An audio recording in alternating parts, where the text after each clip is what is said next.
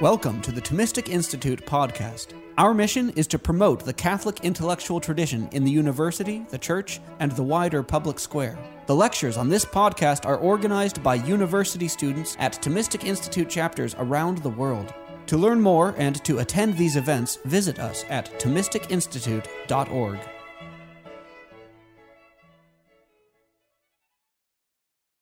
Hello, everyone. So, Professor Sakata mentioned in his talk that soul for Descartes means mind. Okay, and so what I want to talk about today is why that is the case.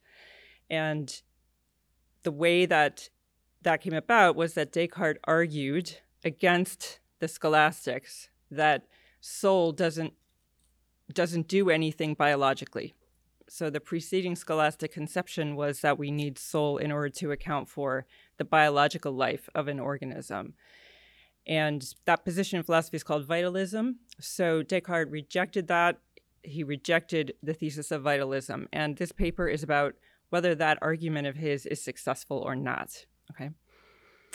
So this outline is a summary of an article that I've already published. So if you flip over onto the second page, the last bullet point, the final two lines, you'll see the actual title of the article that's published. So if you want to actually read the article, you just need to Google the title and it will pull it up. It's actually on my website, my Boston College faculty website. You can just download it for free from there.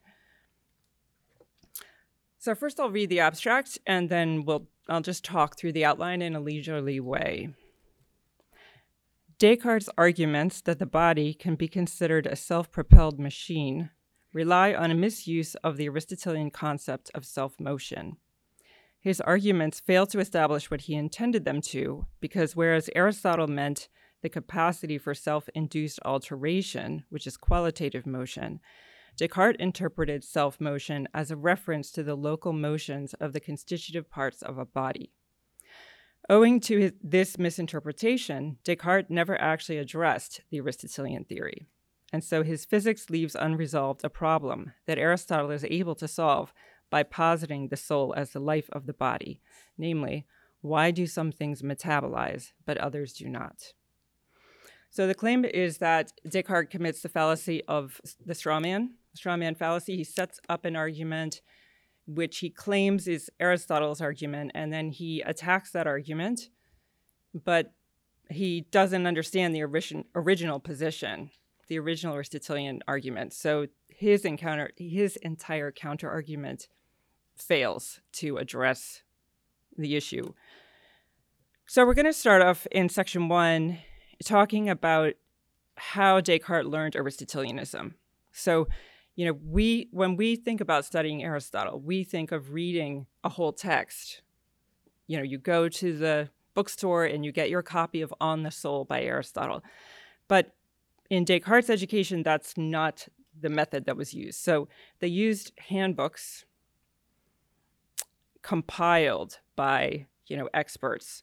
So the handbooks that he was taught were by the Jesuits, and he went to a college called La Flèche in France. And we still have these handbooks, so it's possible to look and see exactly what he was taught, exactly what he read.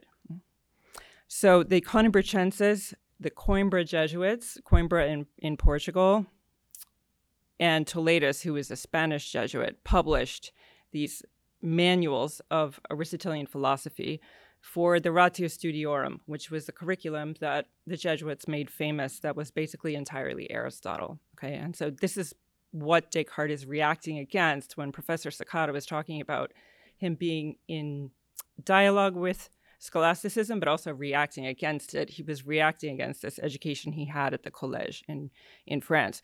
So these texts were published in 1572, 1592, and 1602. All right, so when we look at these, we can see what exactly he was taught about life and what it means to be alive.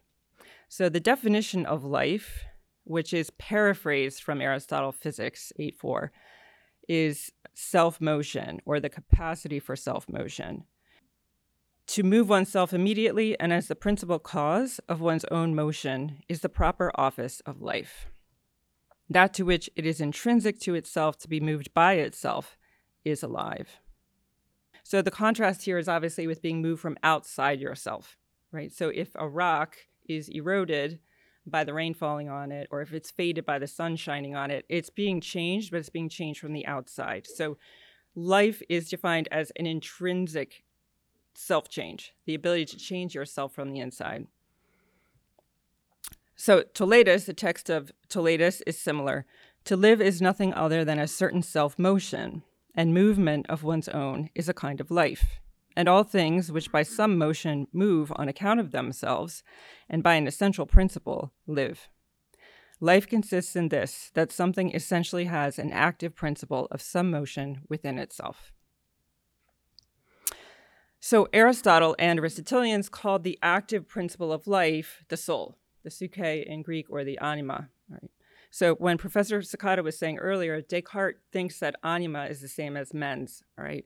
The reason is that he inherits this conception of anima, of which soul, of which mens or mind was one power, and effectively he vacuums out the other powers. And so what you're left with is just the mind. The mental power is the only thing remaining of this scholastic conception of soul. So there are three types of soul in Aristotle, all right? And I'm sure some of you know this very well, and maybe others don't know it at all. So I'm just going to briefly touch upon those three types. So according to Aristotle, anything that's alive has a soul. So if you're a bacterium, you have a soul. If you're an algae, you have a soul. If you're a plant, you have a soul. If you're an animal, you have a soul. If you're a human, you have a soul. But there's three basic types, okay? So the first type is called vegetative, and this is a kind of soul that single-cell organisms have and plants have. And the only thing that they can cause in the organism is self-nutrition in Aristotle's language, but we would say metabolism, respiration, digestion, the processes of metabolism. So keeping oneself alive by assimilating nutrients from the outside. The second type of soul is the entire animal kingdom.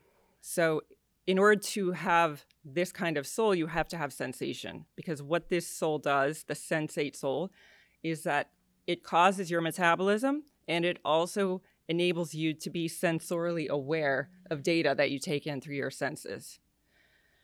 And then, of course, there's a hierarchy within the animal kingdom, because some animals have only one sense, the sense of touch, and other animals have 5 senses, and then you have everything in between, okay? And then the third type of soul is the human soul. So according to Aristotle, the human soul does 3 functions. This is a hierarchy of supereminence, these 3 types of souls. So your human soul causes the metabolism of your body. It enables you to be conscious or sensorially aware of data taken in through your senses, and it enables you to think. Okay. So of these 3 types of soul, only one is immortal, and that's the human soul. So the thesis is that the animal souls and the plant souls, when the animal or plant dies, its soul just dissolves, poofs out of existence. It has no independent existence apart from the body. It exists in relation to bodily processes, and so when the body starts to decompose, the soul no longer subsists or has reality, okay? All right, so that's what Descartes inherited, and he inherited it in these formulas that we've just seen in the first 3 bullet points. So it's clear from Descartes' writings that he knows this definition of life. So he says, for example, in Meditation 2, "It occurred to me that I took in food, that I walked about, and that I sensed and thought various things." You can see he's going through that hierarchy of 3 kinds of souls, right? And he's saying, my one soul, my human rational soul, was what was causing me to nurture myself, is what was causing me to sense things, and it was also causing me to be able to think things. These actions I used to attribute to the soul, for it was my view, back then, that the power of self-motion, and likewise of sensing and thinking, in no way belonged to the nature of the body. So he's just telling us this is what I was taught by the Jesuits, okay? And it's Aristotle. Now, Descartes shifts away from this position, right? Away from the vitalist position. And he argues against the claim that life requires a soul, as I said at the outset. So the way that he argues is he retains the Aristotelian definition of life. So he does not dispute that the definition of life is capacity for self-motion. But he interprets the word motion in this definition to mean local motion or change of position. And this is going to become problematic because there's 4 possible meanings of motion in Aristotle. Okay, so he thinks he has the correct meaning and that it's local motion. Okay, so he gives basically 2 different arguments in various texts. So the first argument is the Aristotelians believe that the changing positions of organs and fluids in the body are mysterious. So he talks about the opening and closing of the heart. When I say change of position of an organ, that's what I mean. I don't mean the whole organ is sliding around somewhere. But the organ is expanding and contracting, the heart. And then he talks about the blood is locally moving from the head down to the chest and from the chest up to the head, circulation. Okay. So the Aristotelians think that these changes in the body are mysterious, and we need to invoke the existence of soul in order to explain why they happen. But Descartes says, contemporary mechanics have dispelled any such mystique. Therefore, vegetative soul is an unnecessary hypothesis. We don't need to invoke soul to explain why the body is alive, why it's doing life functions of metabolism. So that's his first argument. It relies on the notion of local motion of parts of the body. Second argument is about, at its core, if you reduce life down, what is it? Well, he says it's heat. Life is heat. And heat is the local motion of very tiny particles or molecules. So Gassendi uses the term molecule. He's in conversation with Descartes. By inertia, having been set in motion by God when he created matter. Therefore, heat requires no cause outside of itself, and therefore it is an error to believe that the soul imparts motion and heat to the body. So if you notice, he's defined molecules as self-moving, okay, self-motion, because he thinks he's addressing Aristotle. Aristotle says we have to invoke soul to explain self-motion, and then Descartes says, look, molecules are self-moving, but I'll tell you the reason why. It's not because of the soul. It's because God set everything in motion initially at creation, and by inertia, these molecules are bouncing around, bumping into each other, moving.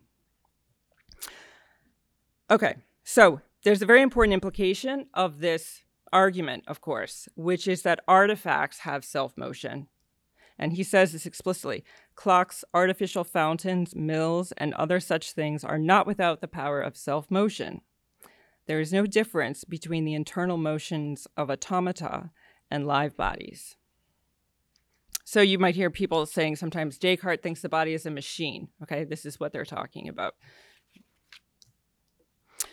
All right, so let's, in section 2, look at Aristotle's actual position. So we're going to go back behind the Conibrichenses text and the Toledas text that Descartes would have been taught and just look at Aristotle on his own terms. So the key issue, obviously, is what does motion mean, right? And motion in classical Greek has multiple senses. The word really just means change, and the word is kinesis, as you see in parentheses. So Aristotle enumerates 4 different kinds of kinesis in the physics. The first of which is change of location. Obviously, in English, when we say motion, that's the first thing that we think of. We think of local motion. But it could also mean a change of state, a qualitative change, and that's called a motion, okay, a qualitative motion. So qualities, those of you who've done Aristotle's categories, you know that qualities is an enormous category of types of characteristics. So color is a quality, right? So, if I put the chair in front of the window and the sun fades it from being day after day in the window, the chair is faded, that is called motion. Okay, it's a qualitative motion. It's a change of color. If you are a vicious person and you become virtuous, that's a qualitative motion. It's a change of quality in your soul. If your hair changes color, it's a qualitative motion. Okay, so a very wide category of emotions that we don't normally associate with the term motion in English. A third type of change or motion is coming into or passing out of existence. So we call this substantial change in philosophy. This is generation and destruction of something, right? So if I destroy the chair, that's called a substantial change or a motion into non-existence.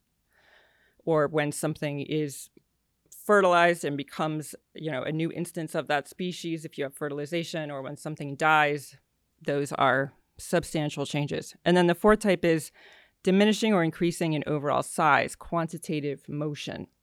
So if you gain weight, that's called motion. Okay, it's a quantitative motion. If you lose weight, that's quantitative motion.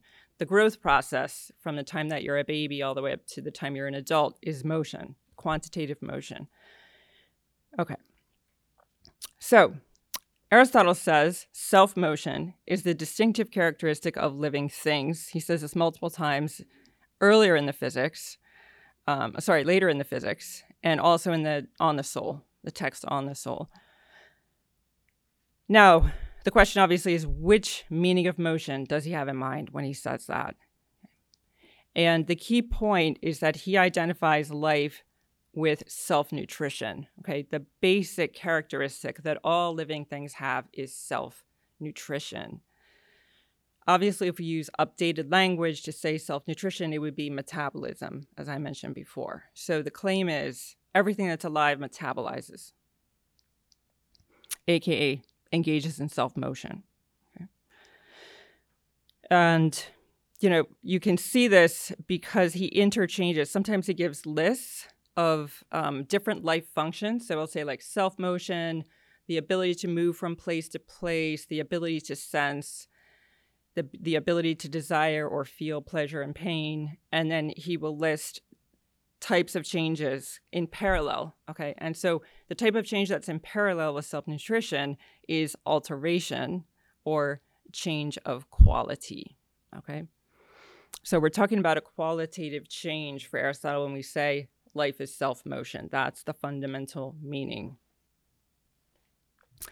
So life is self-motion means life is self-induced alteration in the form of self-nutrition, because self-nutrition is a kind of qualitative change. And you can see that this makes a lot of sense because if you think about what metabolism is, what digestion is, your body changes the constitution of your tissues, right? It changes. You go from being potassium poorer to being potassium richer when you eat a banana, right? So your tissue is changed qualitatively by the process of assimilation of nutrients from outside. Sometimes people they're tempted to think it must be quantitative change, because if you eat a banana, your mass increases by the amount of the banana, right? But that's actually not true, because think of a single cell organism. It's taking in food, whatever its food is, right? It's taking in some nutriment, but it's also excreting at the same time. So you have net zero, right? And that's perfectly possible. It probably happens in nature all the time. So while it is true that if you assimilate a lot of food and don't excrete the same amount, you will have a quantitative change. That's a result of the process of metabolism, okay? So the core idea of self-motion is just the metabolic process, which is a qualitative change. All right. And, this is perfectly modern to say this, because if you look at a biology textbook, what's the definition of life? All living things metabolize, okay? So that really hasn't fundamentally changed. And Aristotle had the insight to see that that was the case. And that's what this definition, life is self-motion, really captures. All right, so what does this tell us about poor Descartes? Poor Descartes he's doing the best he can to argue against the Aristotelians, but he's got a fundamental misunderstanding about the meaning of the word motion in Aristotle. Because his argument, as we saw on the bottom of the first page, is all based on the supposition that what Aristotle was talking about was local motion of parts of the body, or the local motion of molecules. And that is not even the topic of Aristotle's self-motion when he's talking about life. So he's attacking a straw man, right? This fails by the fallacy of the straw man. Now, if we were to point this out to Descartes, he presumably would not just back down and say, okay, yes, I was wrong. So he would try to defend himself. And so I was thinking, what would he say? Right? Well, he would probably say, okay, fine, I got the wrong sense of motion, but, it doesn't matter. Who cares? Because metabolism is reducible to locomotion. So I'm just going to say that metabolism is no different from locomotion. It's not actually a qualitative change as a different kind of thing from locomotion. It's just the movement of the molecules. Like the molecules of potassium are in the banana and then they're in you. That's all it is, okay? But this is just not true, I think, right? So if we imagine an experiment, so we can actually induce rapid locomotion of particles in a rock or in an automaton, in a machine, by putting it in the microwaving it. And it doesn't start to metabolize when we do that, right? So just because I create a lot of friction by moving the molecules in something doesn't mean it's alive, and it doesn't turn it into something that's alive. So they are not the same thing, okay? So because he's attacked a straw man, he really has no answer then for this question. Why do some things metabolize but other things do not metabolize? Okay, and this is a major vacuum in his physics. All right, so third section, what can we conclude about why this happened? I don't think that Descartes set out to intentionally mislead people or use the wrong sense of motion, okay? So what actually happened? If you look at these handbooks that he was taught from, the Conimbrechensis and the Toletus handbooks, they simply repeat Aristotle, and they don't synthesize Aristotle's various statements. So when they're talking about biology and they're summarizing Aristotle's claim that life requires soul and life is self-motion, they don't tell you right there what motion means in that sentence. So you have to know that in a different book, the physics, there's these 4 different meanings of motion, and you have to read, throughout 8 and see this like listing of various types of change alongside various kinds of life functions and see the correlation and figure out which sense of motion self-nutrition is, okay? So they don't do that. They don't do that work for you. So then that means that the onus is then on the teacher, right? The teacher who's got this textbook, effectively, which is the Coimbra Jesuits manual, is going to have to tell the students, okay? But we have evidence that in Europe at this time, the level of pedagogy was pretty low, specifically with regard to Aristotle. So you can kind of see from the way that the way that Descartes talks, and specifically when he's talking to his friends, his interlocutors in his letters, that he's just been taught like a transliterated French understanding of a Latin word. So the Greek word is kinesis, and that was translated as motus all the way back in antiquity. But if you translate motus from Latin into French, into modern French, you get mouvement. But mouvement in the modern French has the connotation of local movement, okay? So if you have a teacher who has a Latin textbook, which is what these Conimbrechensis and Toletus handbooks are, they're in Latin, the teacher is telling you, life is self-motus, life is self-mouvement. You see how the transition occurs, right? To where you just assume that it means local motion. Okay, and then I did some reading around in other authors of that time period to see, is Descartes the only one who made this kind of mistake, or did his interlocutors also make this mistake?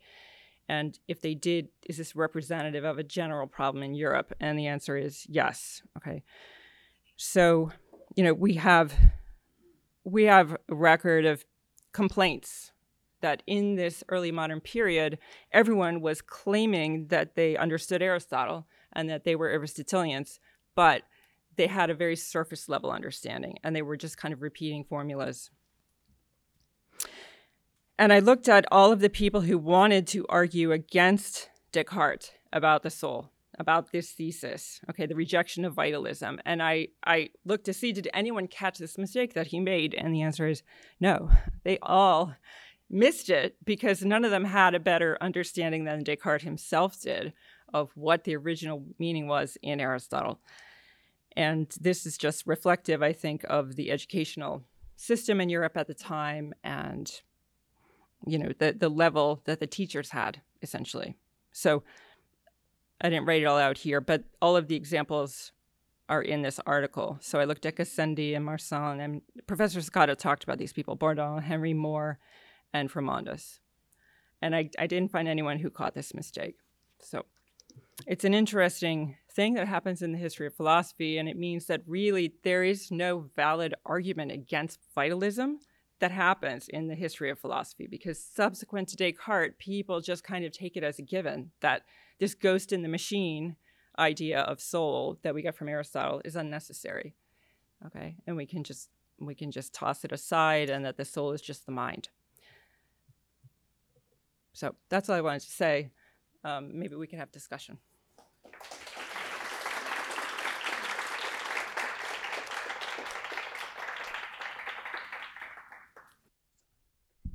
Professor Byers, thank you for this talk. I was wondering if you could say a little bit more about your reply to the Cartesian response, because as I'm reading you here, you're saying that observation shows that it can't just be local motion doing digestion, because take a rock, put it in a microwave, things start moving really quickly. Obviously, digestion isn't occurring. But right.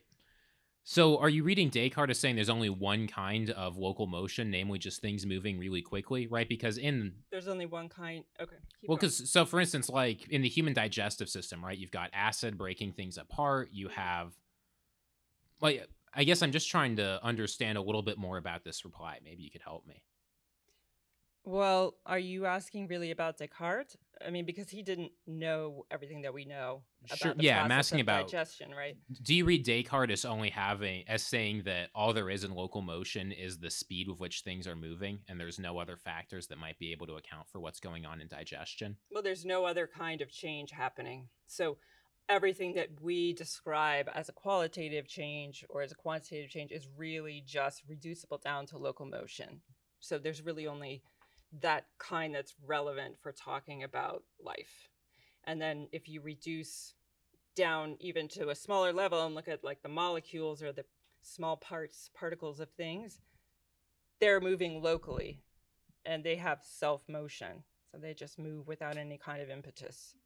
So it's a question about, do you need an efficient cause to account for metabolism as a kind of a kickstart to an initiator of metabolic processes? Or can you just say what we call metabolic processes is just the local motion of parts or particles? That's helpful. Help? Thank you. Okay. Thank you. I'm interested in kind of what this says about how we do philosophy.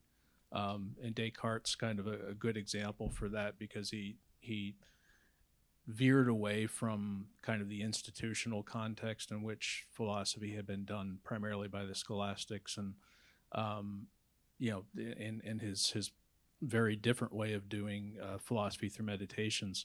I just wonder about, he doesn't seem to know Aristotle really well. He doesn't seem to be aware that Aristotle was actually, when he was talking about the soul, was actually specifically countering. I think it was Thales who said that magnets have a soul.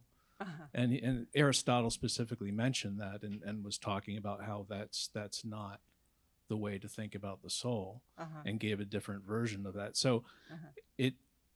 I wonder about whether you think if Aristotle had been in more of an institutional scholastic context, and had more discursive, more discussion philosophically with his peers, whether this mistake would have been made at that time. I mean, it sounds like maybe it's questionable because of the level of education at the time, but whether that reflects a little bit on the situation that we're in now, where if you go to a public or private university, for the most part, you're missing an awful lot of understanding of St. Thomas. Mm-hmm. I don't know. I just was wondering if you had any comments on that.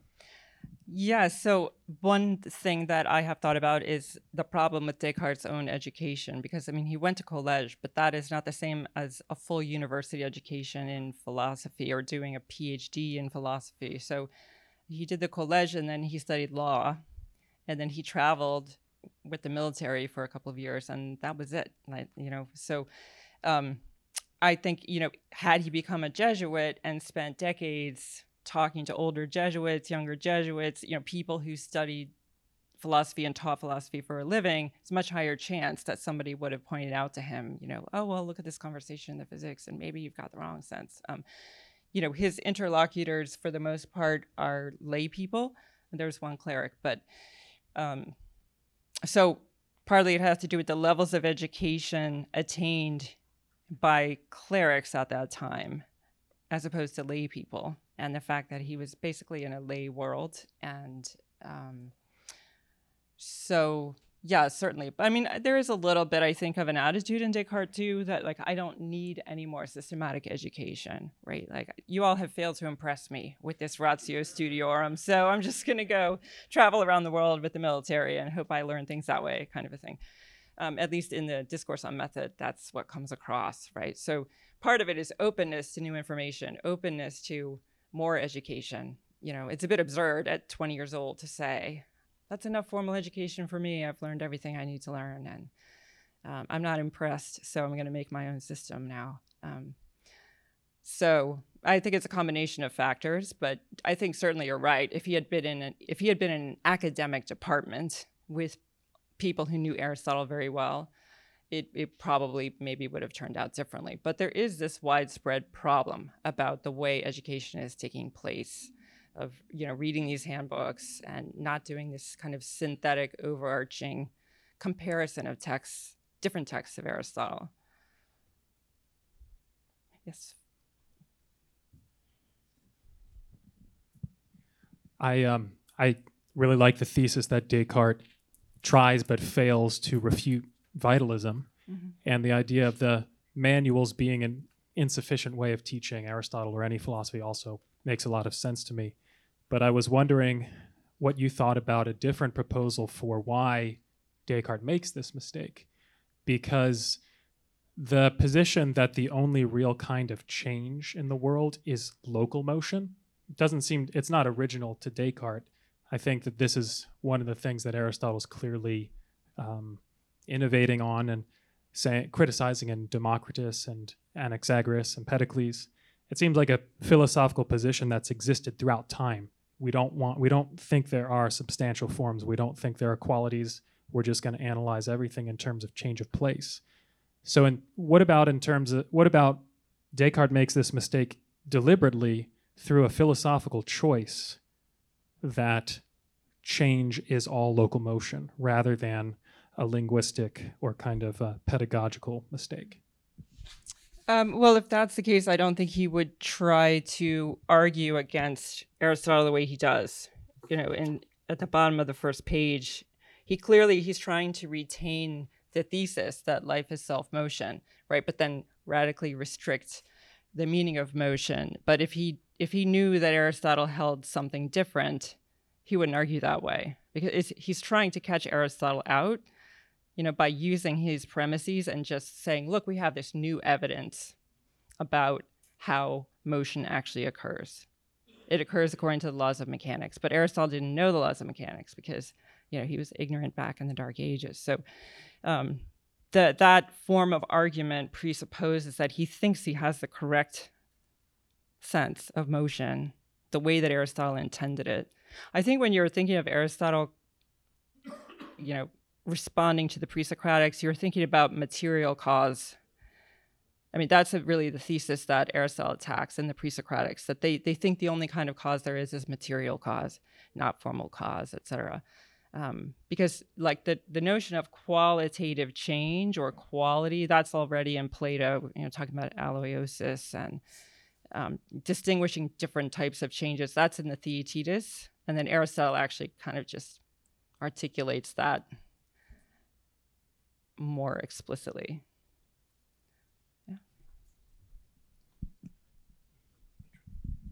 So I think I think this is just the same question that Robert asked first. Okay.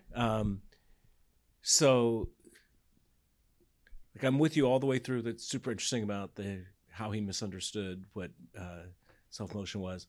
But I still think if as I understand Descartes, if you'd said, it's not local motion here, it's metabolism, and you try and figure out what that is, I feel like wouldn't Descartes just take a mechanistic view of metabolism and say it's a species of local motion?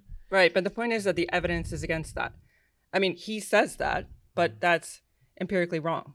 I mean, because if you reproduce the local motions that he says metabolism is reducible to, you don't get metabolism. Well, I get, we're it's a little hypothetical at this point, right? Because we're like, what if he knew it was metabolism and then he tries to give a mechanistic account of that? And my thought was that you're right. He wouldn't think that if you can heat up the innards of a rock, you get metabolism. So it's a species of local motion. It's got a mechanistic account, and it's not reducible to local motion on the interior of an object. It has to do something else. I feel like, and then the vitalist is going to say, once we've narrowed all that down, it can't be understood mechanistically. And I guess maybe I'm just agreeing to Descartes didn't tell us why it could, but I still don't see why he wouldn't say yes it could, because that just seems to be his approach to all of this stuff.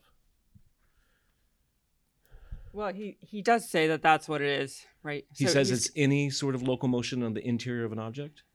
He says it's the motion of the molecules in the object. Okay. Creating heat, and then heat is life.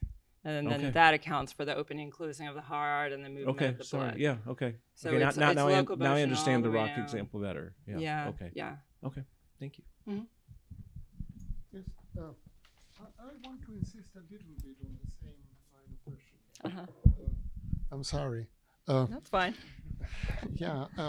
First of all, Descartes recognizes that there are gaps in what he can account mechanistically, but that doesn't lead him to abandon mechanicism. It just leads him to think he should think harder about it, namely reproduction. And he explicitly says that he can't really understand fully what's going on in reproduction and growth and the form of the fetus and so on. He writes about that. So that's one thing. The other thing has to do with, okay, so you're giving us an example, but it's an example to which neither Descartes nor anybody around him had access. So can you provide examples that would take into account that he might have said, look, it's not just motion, it's motion, size, and figure.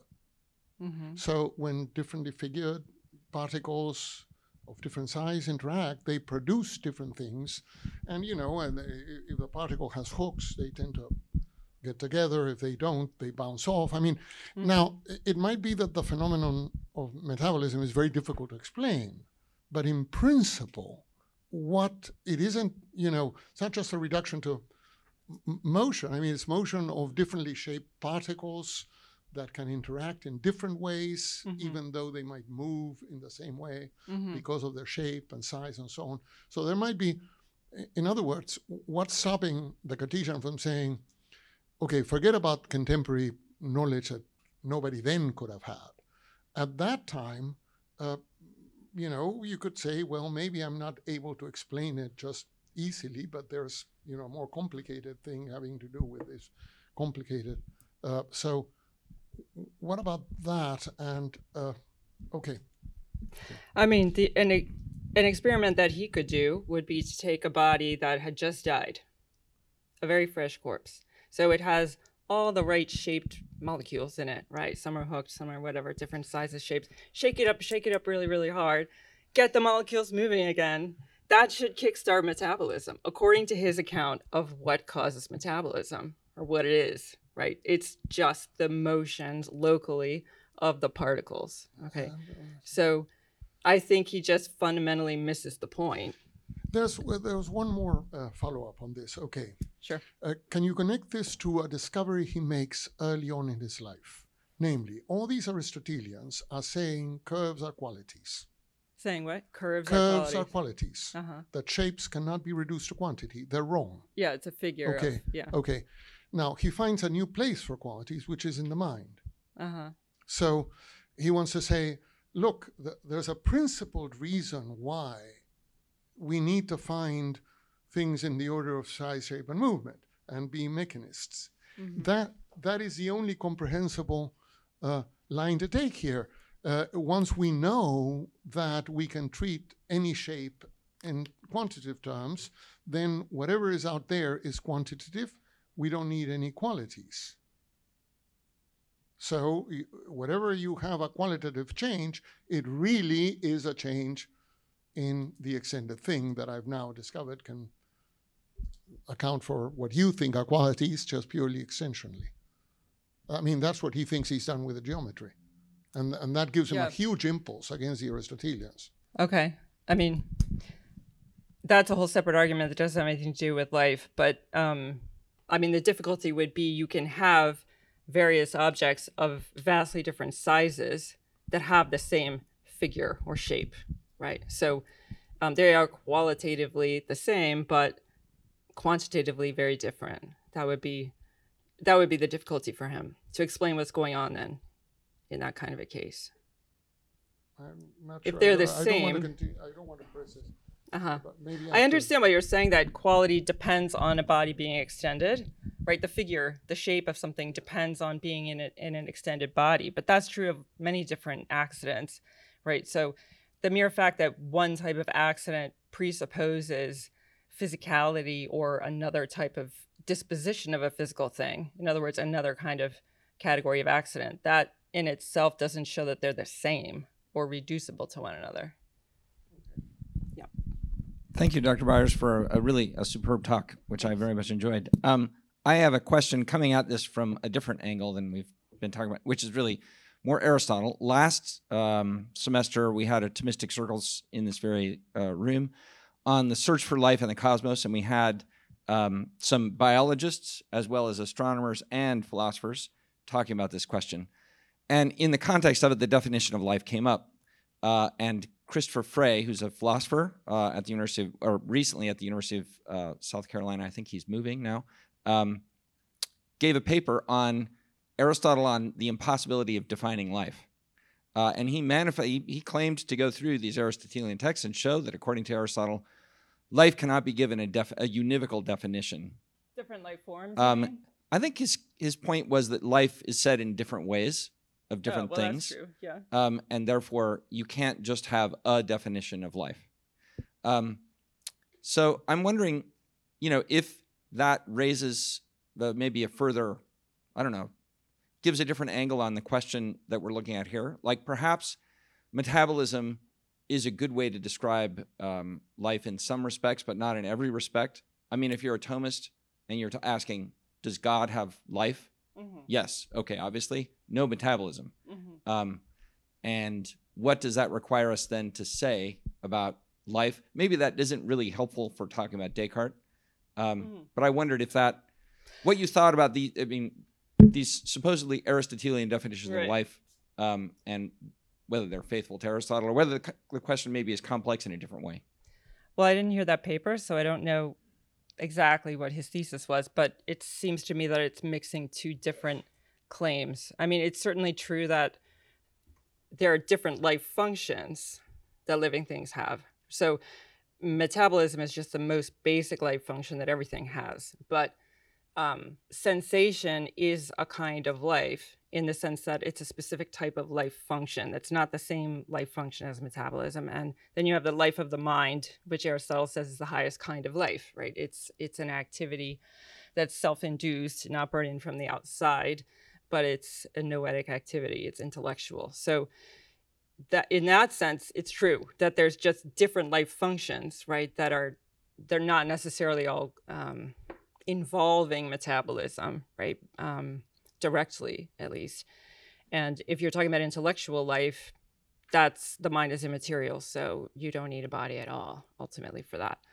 But I do think it's true to say that they're all self-induced activity. I mean, the definition of life as the capacity for self-induced activity seems to me is true of all of those different types of ways of living, right? So the only way it's not true of God to say self-motion is that motion implies a transition from first actuality to second, right? And so since God doesn't change, he doesn't have that. But he's doing an activity of his own accord without any kind of even occasional cause from the outside. So I guess I don't find it so difficult to take both things. There is this common denominator that all cases of life functions have, which is self-induced activity. But then there's definitely different kinds of life functions that different kinds of beings have. Yes, Father Bonaventure. Oh, sorry. Father Cuddy. So this is a fascinating paper, and my question is about the philosophical project of Descartes and whether or not it is specifically different from that of Aristotle, or for lack of a better word, from the classical tradition. And I ask because what we see here is the convergence of two principles that have come together, namely a rejection of Aristotle through a misunderstanding, and then in meditation to his own reflection on his experience. Mm-hmm. And now he concludes thus. And yet, with your very helpful response, you're like, even with that, experience shows that this is not the case. So my question then is Descartes doing something different insofar as he's looking at philosophers like Aristotle, reacting to them with another eye, one eye also on experience, when it would seem like Aristotle, he would look at the pre-Socratics, Plato, the Stoics, but he's primarily looking at reality. Mm-hmm. So in other words, do you sense that Descartes has made philosophy, moving it up almost to a second-order discourse where now the actual positions of philosophers exercise regulative direction even in his conclusions about his own experience and about the reality that he encounters? Exercise what direction? Regulative, like directive. This becomes a factor. Because it would seem like even without Aristotle, this misunderstanding, he should be able to see, as per your example, this is not the case. Right. So you're asking whether his conclusion is driven partly as just a kind of rebellion against Aristotle. Or if he's taking philosophers as a more formal, informing role in his own philosophical development. Like this is part of his essential project. Because Aristotle was just like, let's look at these positions, but I'm ultimately going to come back to what we're going to start ens mobile and move up. Right. Does that do you see what I'm saying? Perhaps. I think so. I guess I interpret him in all the readings that I did as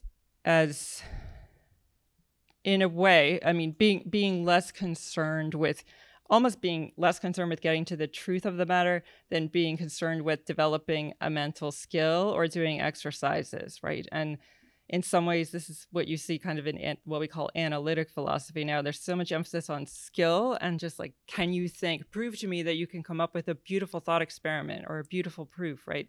But all at the level of a priori thinking, rather than the fundamental thing is not to be wrong and corresponding to reality, right?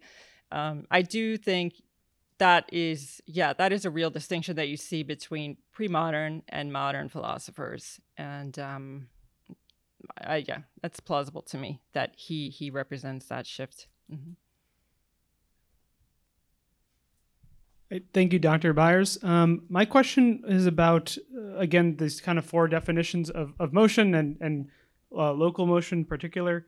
So in book 4 of the Physics, Aristotle says that local motion is the most general and primary sense of motion. Okay. And I'm looking at Aquinas' commentary, where he credits this to Aristotle talking about the local motion of the heavenly bodies as directing all things.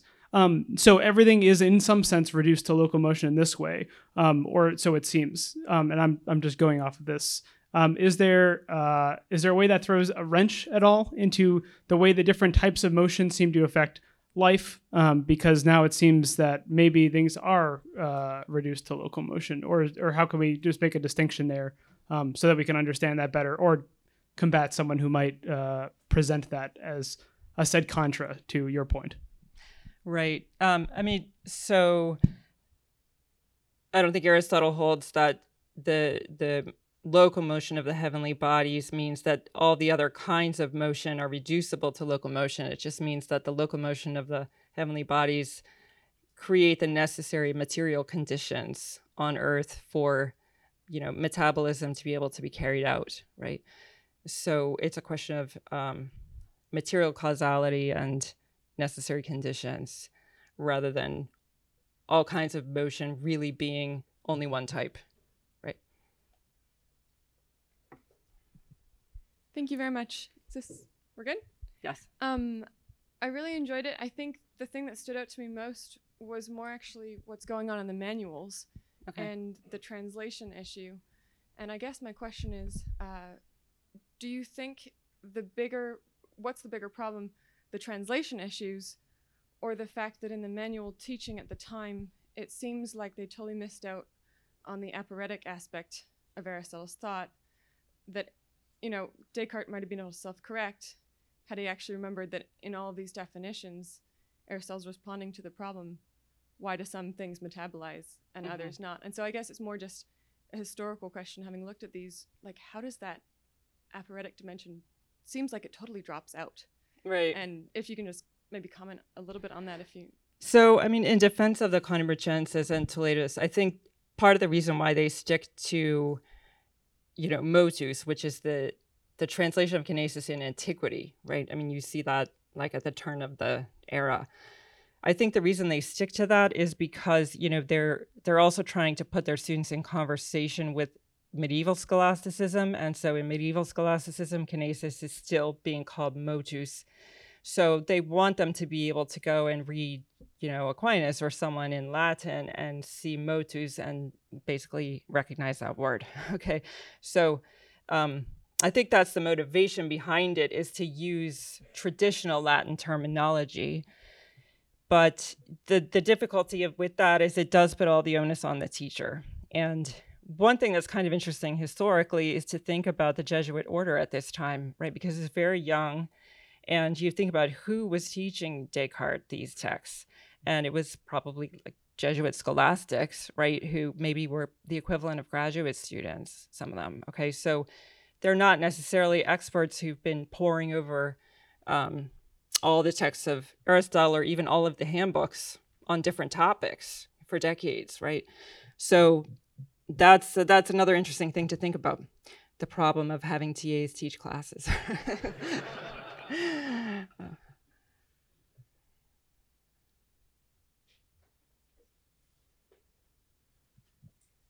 Well, thank you, Professor Byers.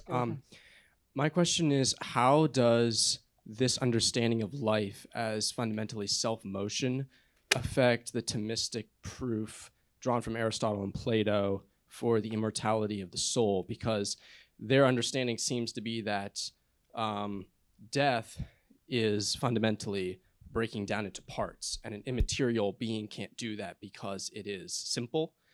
So if death is actually a ceasing of self-motion, is there something intrinsic to immaterial beings that means they have to always possess this ability for self-motion? Otherwise, it seems like that proof for the immortality of the soul breaks down in a way if we change that meaning of life. I'm not sure I fully got the import of your question, but certainly in the handbooks, when they give the definition of life, they cite the Phaedrus passage or the Phaedo passage, but it's also in the Phaedrus. I think they cite the Phaedrus, but it's the same point, right? Which is that it's kind of like the soul is essentially alive. It's essentially self-induced in its activities. So I think that's related to your question. I'm not sure that I fully understood the end of your question. So did I address what you were actually trying to get at? My question was, if death is a ceasing of self-motion rather than a breaking down into parts. Well, it's the ceasing of metabolic activities in the body. But the body for Aristotle does not set up its own life functions. It receives the impetus for those from the soul. So the body breaks down, but the soul is essentially alive. And so then you just have separation of the soul and body. unless you're an animal soul and a plant or a plant soul, and then you dissolve. And that he doesn't necessarily have a great explanation for. I mean, he says like, well, it's intrinsically connected to the body and bodily organs because its activities are carried out through bodily organs. But, there's another line of thinking, which is the Platonic line of thinking, which is that, even animal and plant souls are, alive in their own right and not so dependent on the body that they couldn't possibly survive death. I mean, it's not a popular position, okay? But I'm just saying it gets a bit mysterious when you get into the question of, like, what exactly happens at death and how, when you're talking about an immaterial cause of material processes. Yeah, that answers my question.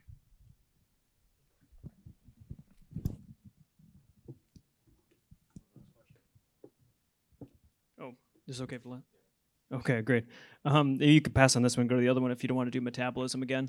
But I would have thought that you say, so the misunderstanding of life not being metabolism but self-motion, and modern biology actually kind of agrees with Aristotle that life is metabolism. It's been a while since I've read modern biology textbooks, I admit, but like I would be shocked if modern biology textbooks said, and therefore vitalism is true, or nutritive soul is true. I would have thought actually that this would have been an awesome point to help out Descartes. You could say, like, I know you don't have a good explanation for this sort of, metabolism under mechanism, and therefore your argument doesn't work. But actually, in about 300 years, you're going to have a great argument, because metabolism, according to modern biology, is just energy transfer exchange. So it's not like a microwave shaking stuff. It's a lot of atoms and chemical reactions which are due to physical blah, blah, blah. We can do the reductionist project. So I would have thought that, like, actually the modern biology textbook gives Descartes help to say metabolism can be reduced to locomotion. We don't know what else it would be. And therefore, like, you're good, bro. Yeah, I agree. Yeah. No, I mean, when I talk to my friends in biology, I mean, I've asked them this, right? And my friends who've gone into medicine and things, and what's that? Nutritives, they give you nutritive souls? Well, no, what they acknowledge is that all of that stuff that is in the textbooks after the definition of, like, life is metabolism or the ability is a description of what happens in metabolic processes. But if you actually ask them, like, why do some things metabolize and other things don't metabolize? So we have, like, a fresh corpse versus a living body, or you have, we're made of the elements that exist everywhere in the universe, right? But the proteins and the element, the carbon, the water that's in us is metabolizing. And the carbon, the water, if we take all the same elements, put them in a bucket, even if we arrange them like a human body, there's no impetus from the inside of the thing to initiate these processes of metabolism. So, I mean, am I saying I'm a committed vitalist? Not necessarily. I'm just saying there's no argument against it that's valid in the history of philosophy that I know of, because everyone just repeats Descartes. And even modern biologists that I know do see the point that there's a difference between describing the processes, which is what they do, and this issue of, like, why this big division between metabolizing and non-metabolizing. I mean, the fresh corpse is the best example. I still feel like fresh corpse still is doing smelling stuff, so it's still doing how fresh are we talking? It's doing smelling stuff? Yeah, I mean, it's still there's still life processes going on in a fresh corpse, right? Are we talking about like when the corpse gets in? There's no more motion? No, I'm talking about right after death, because there's no initiated holistic processes in the corpse. So you have inertia in the local organs, right? Yeah. But that is not the same as that body being alive. The body being alive is I'm metabolizing for this whole organism, right? Yeah. Speaker?